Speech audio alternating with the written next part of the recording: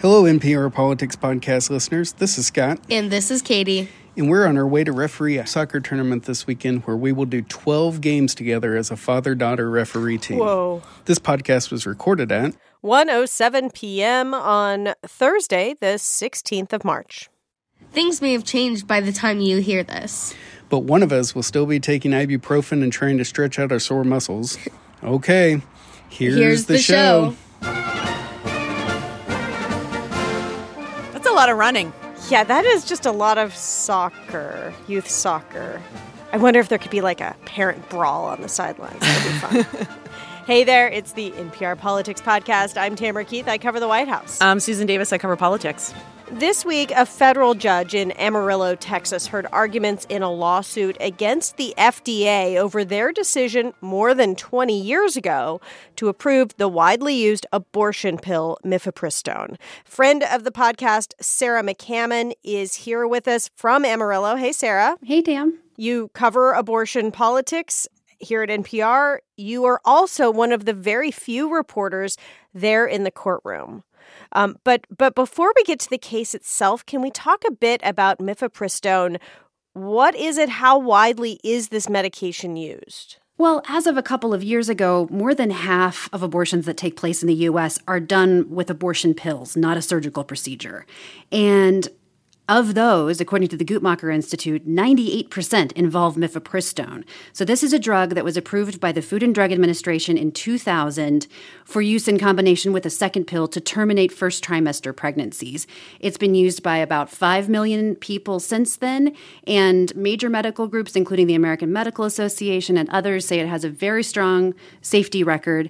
But it has been the subject of a lot of political debate because it's an abortion pill, and it continues to be. So tell us about this lawsuit. Who is suing? What are they asking the judge to do? Like, what is the goal of this lawsuit? Well, the goal is to take Mifepristone off the market. So the group that brought this suit, it's called the Alliance for Hippocratic Medicine, and it's a coalition of anti-abortion groups and doctors. These are medical groups and doctors that oppose abortion rights.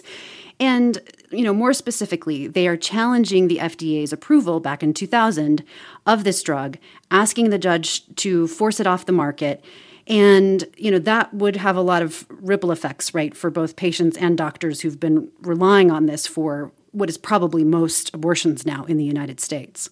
Sarah, can you talk about the judge in this case? Because one thing I think is fascinating here is that when the Supreme Court made their ruling overturning Roe v. Wade, one of the arguments the conservatives made for the court is abortion policies should be decided by the legislatures, not by the courts. And now we're in another situation where a singular unelected judge could have a potential huge national impact on abortion access.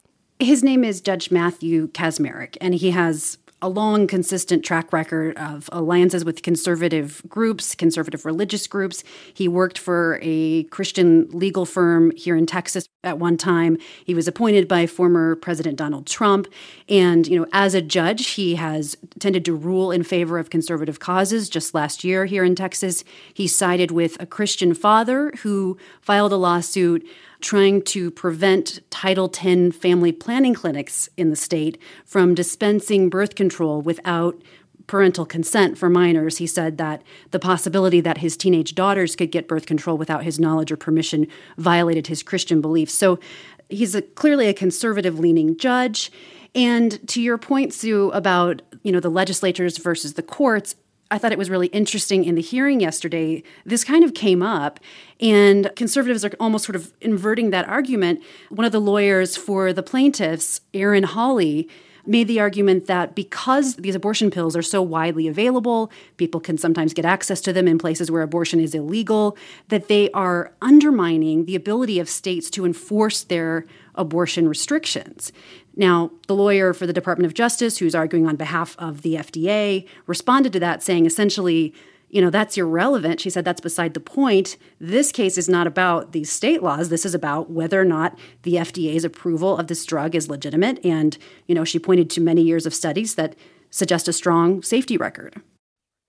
Well, so can you take us into the courtroom? What was it like? And in terms of the arguments, then what is the legal argument that a decision that was made 20 years ago is now flawed? It was a 4-hour hearing. There were a lot of issues, and we can't get into all of them here. There was a lot of discussion of the particulars of the FDA approval process, because that's obviously the issue here. Then there was a lot of discussion about what's called standing, which probably a lot of people are familiar with. Essentially, does this group even have a right to bring this case? And the argument for the plaintiffs from the anti-abortion groups goes kind of like this. The lawyer Aaron Hawley said, the doctors that we represent who have deeply held opposition to abortion are being harmed, which is a legal term, being harmed by the widespread availability of these drugs because sometimes women come into their offices or their hospitals where they're working, whatever the case may be, needing follow-up care after a medication abortion, maybe having bleeding, maybe cramping, and they may need to be seen. They may need a surgical procedure to complete the abortion. That does happen in a small percentage of cases. And their argument is that this is both at odds with their deeply held beliefs of these doctors, and also that it's taking time and resources away from their normal practice. A lawyer for Danco, which is the drug maker of Mifepristone, which has also joined with the FDA in this suit as part of the defense, their lawyer responded that, all drugs have side effects. This drug has a strong safety record, and it's part of a doctor's job to treat people who are experiencing normal side effects of drugs. Sarah, if this judge in this case rules in favor of the plaintiffs of the anti-abortion doctor group, what are the implications of a ruling like that for access to this drug? Well, I feel like I answer every question about potential court rulings in this way, but it's very true. It all comes down to exactly what the judge says. And there was a lot of discussion about that in the courtroom on Wednesday, too. I mean, he asked both sides' lawyers, really, a lot of questions about what's known in legal speak as remedies. So if he were to side with the plaintiffs, at least to some extent, and say that, yes, there are problems with this approval, with this drug, what would a remedy look like? He talked about, should I just order it directly taken off the market? Should I order the FDA to begin some kind of a process? Because there is a withdrawal process for drugs to be taken off the market. And that, as I understand it, involves, public comment, and there are processes in place. And that can take longer, right, than just immediately saying, take it away. There are all sorts of half measures he could take. In the last couple of years, the Biden administration has relaxed some of the restrictions on Mifepristone, made it a little easier, for example, to mail the drugs and to get them in other ways. The judge could just say, I'm putting all of those rules back in place. So I've talked to a lot of lawyers about this, and, who knows what he will do. Everyone will be reading the opinion very closely. Even if he does, in one way or another, order the drug to be removed, how that would play out. There are lots of questions about that. Would it just apply to the FDA? Would that apply to doctors as well?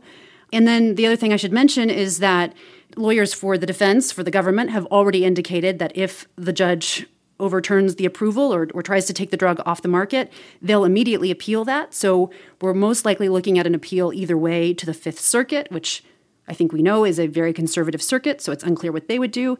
And this could end up at the Supreme Court. All right, we're going to take a quick break, and we'll have more on that in a moment. And we're back. And Sarah, we were talking about how this could well end up at the Supreme Court. And another way it could end up at the Supreme Court, I think, is that several attorneys general from blue states have filed almost a countersuit. It's a separate suit saying that the FDA has too many restrictions on this abortion drug that make it too hard to get. So where does that case stand, and how does that case interact with the case that you've been following there in Texas?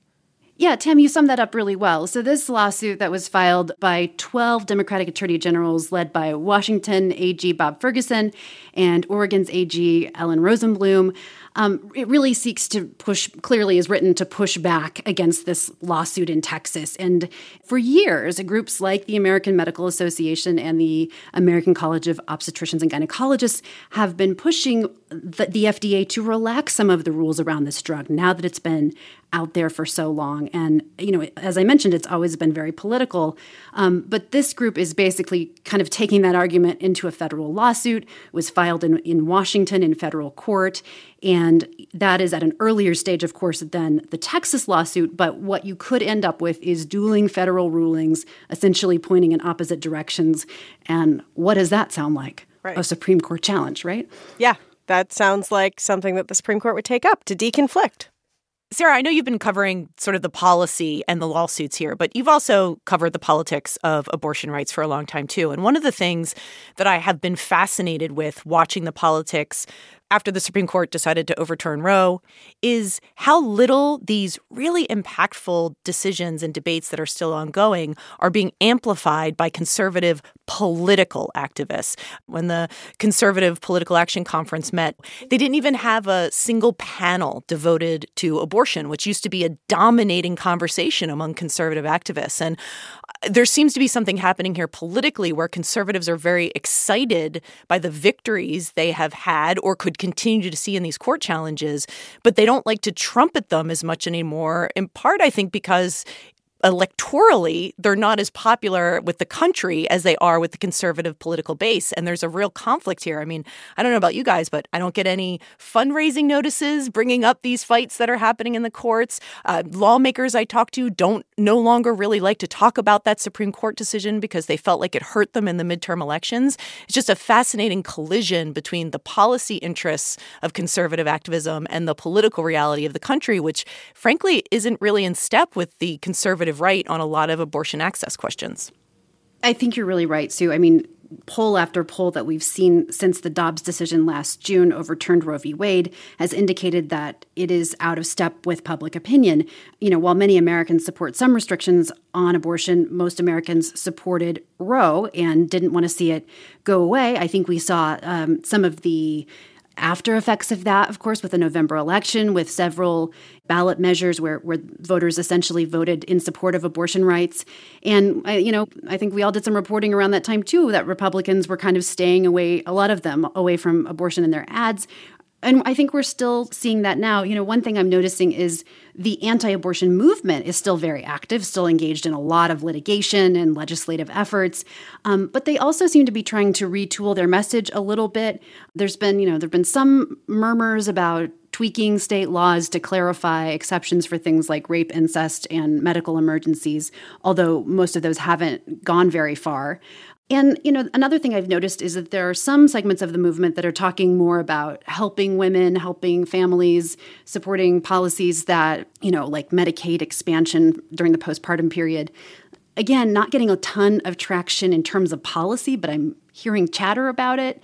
I talked to a few Republican strategists recently about this, and they told me that there's an awareness, at least among some Republicans, that they need to kind of walk a careful line here in how they talk about this issue, because banning abortion, taking all abortion pills off the market, that is just not in line with what most voters want. Well, and particularly fascinating is that this is an abortion drug for the first trimester. Support for abortion wanes as you get further into the term, but this is early in the term. Correct. I mean, these pills are approved for use up to 10 weeks. So, within the first trimester, some doctors, I think, will prescribe them off-label a little bit later. But we're talking about a period of time that, yes, most Americans would say that abortion should be, a woman's decision, a pregnant person's decision. Well, we are going to be watching this closely, and we appreciate all of your reporting, Sarah. Thank you so much. Yeah, thanks for having me. I'm Tamara Keith. I cover the White House. I'm Susan Davis. I cover politics. And thank you for listening to the NPR Politics Podcast.